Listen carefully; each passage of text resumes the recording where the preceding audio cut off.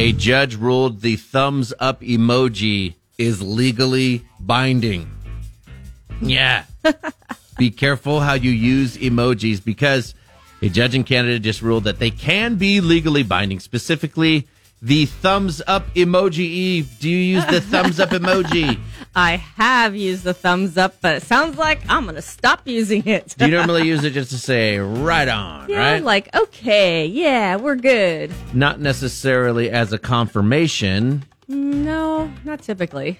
But it could be considered a confirmation Yes. if, say, I asked you, like, do you want to do this? Do you want to purchase that? If Yep. you sent me the thumbs up. Yep. This is what happened to this dude, I think, Matt. It all stemmed from a disagreement between a farmer and a company who was trying to sell him some grain, man. Uh-oh. A buyer for the company sent a mass text to a bunch of farmers trying to buy around 100 tons of this feed. A farmer named Chris Archer called him back and they talked it through.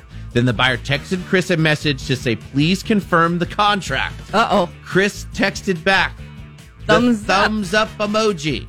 Oh, okay. Here's what he claims. He claims he hadn't even read the contract yet. He was just trying to let the guy know he had gotten his text.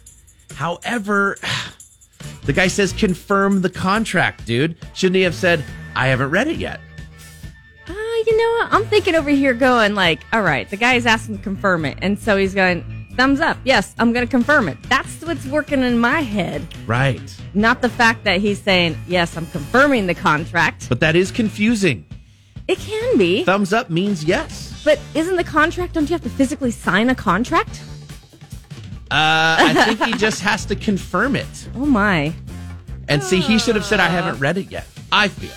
Okay. The deal fell through because Chris didn't, so no grain was delivered, but the company sued him.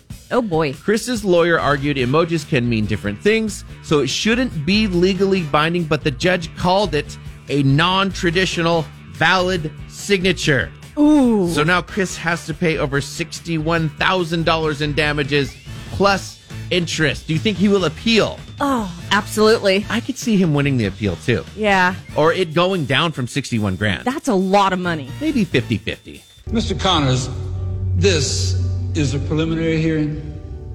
There is no defendant. There is no jury. It's just me.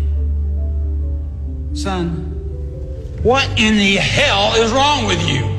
Patrick in the morning, only on 96.7 KCal Rock.